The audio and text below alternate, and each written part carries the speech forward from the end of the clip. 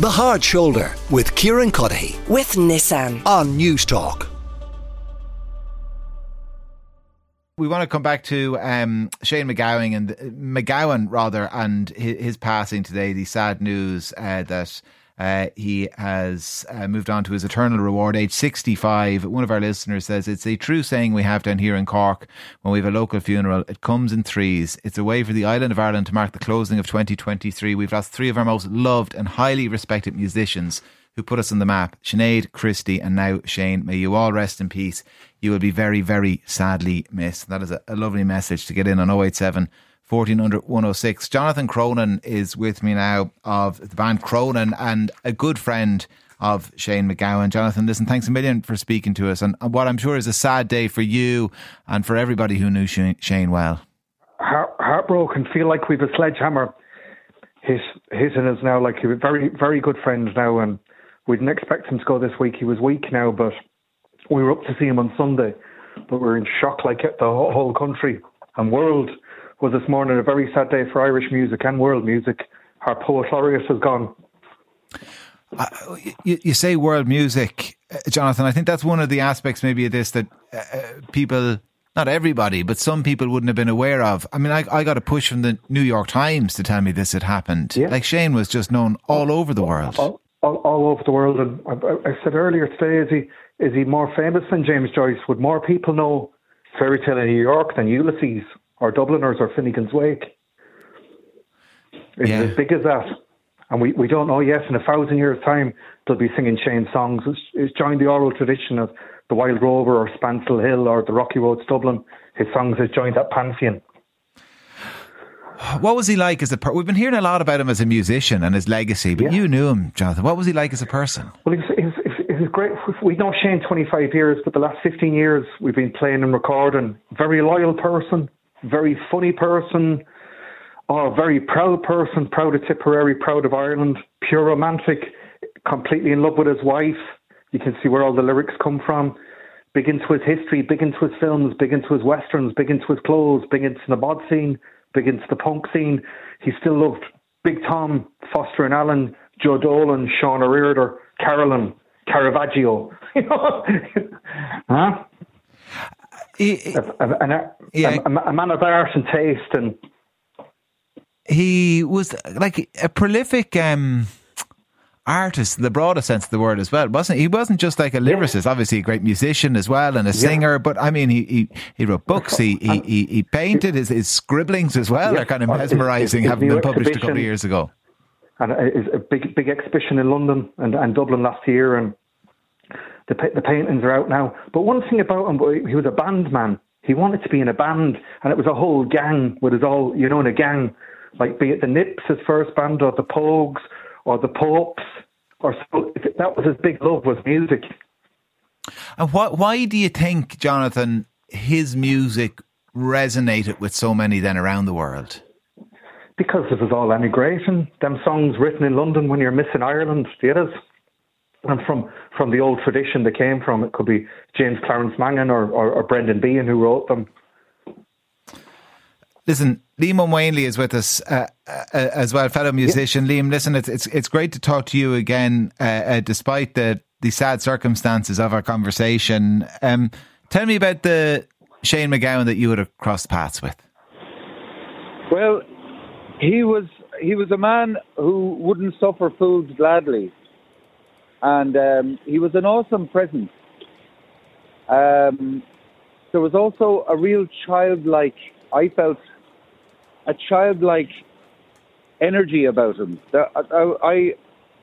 He inspired love, you know. That's my. I remember spending a couple of days in Craigcastle in his company, and like it was a group. It wasn't like me and him intimate together, but there was like a gang of people all spending time in Craigcastle.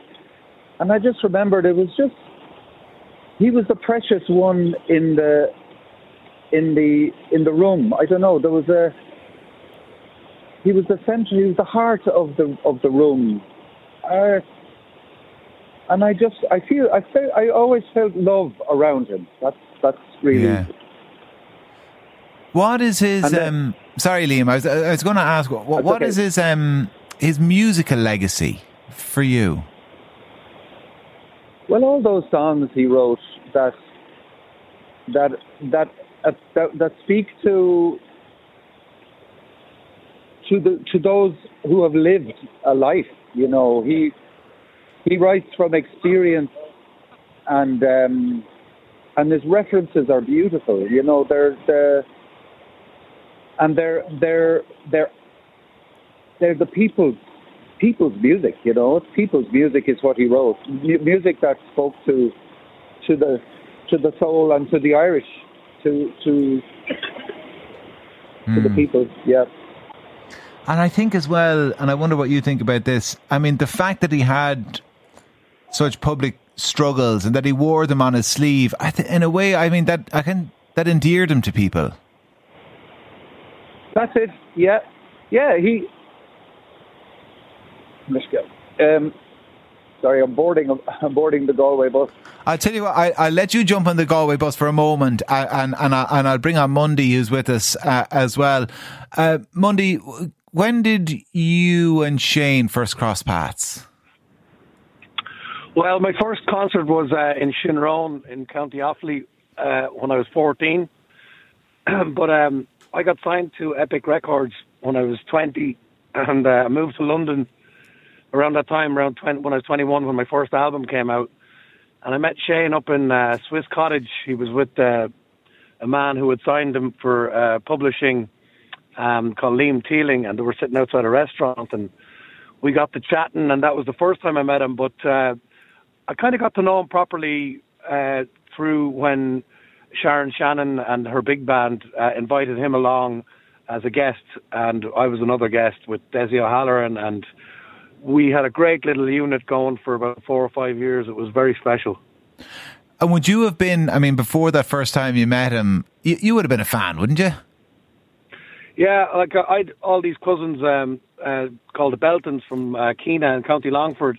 They had a massive vinyl collection, and one of the albums was Rum, Sodomy and the Lash, which is one of their greatest albums, was there. And when that came on, and the bad language and the down and out characters and speaking of war and Waltzing Matilda and it was traditional music upside down with a rocket going through it, and it really appealed to me, and especially to hear this voice, you know, the screaming and the roaring, and I just loved it. It turned me on in a big way. So, I mean, did you keep your cool the first time you met him? Did I? You know what? I was recording my second album in London, and I had to kind of mind myself. And I had been going out a good bit around then, and I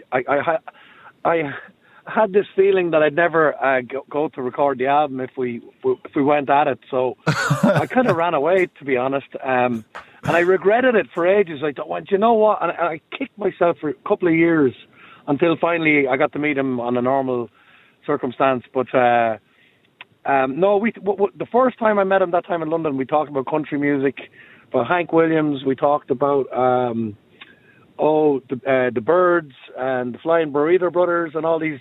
He was a massive absorber of music, and you know, I don't think you can write good songs if you don't listen to good songs, you know. And I don't think he would read a lot of books. I'm sure everybody knows that. So yeah, he knew his stuff. Yeah, and it was interesting listening to, you know, Jonathan Cronin talking about his love of all different types of music, like a huge fan of Big Tom and everything, like going back through the years in Ireland. Kind of music that I guess those of us who don't really know music to the degree that you guys wouldn't automatically think infuses the Pogues, but maybe it does on some level.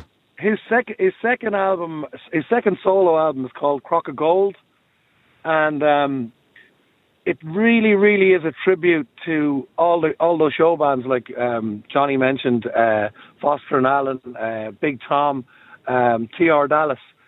But he takes it to a level that's just out of this world. It's aggressive, it's dirty, it's funny, and he takes it to Tipperary, to where he's from, and he makes Shane, you know, Shane MacGowan just put his hand to it his way, and it became another thing altogether. And that's what was so magic about him, you know. Charles, he had a wand. Yeah, go on. He had a wand. He had a special wand.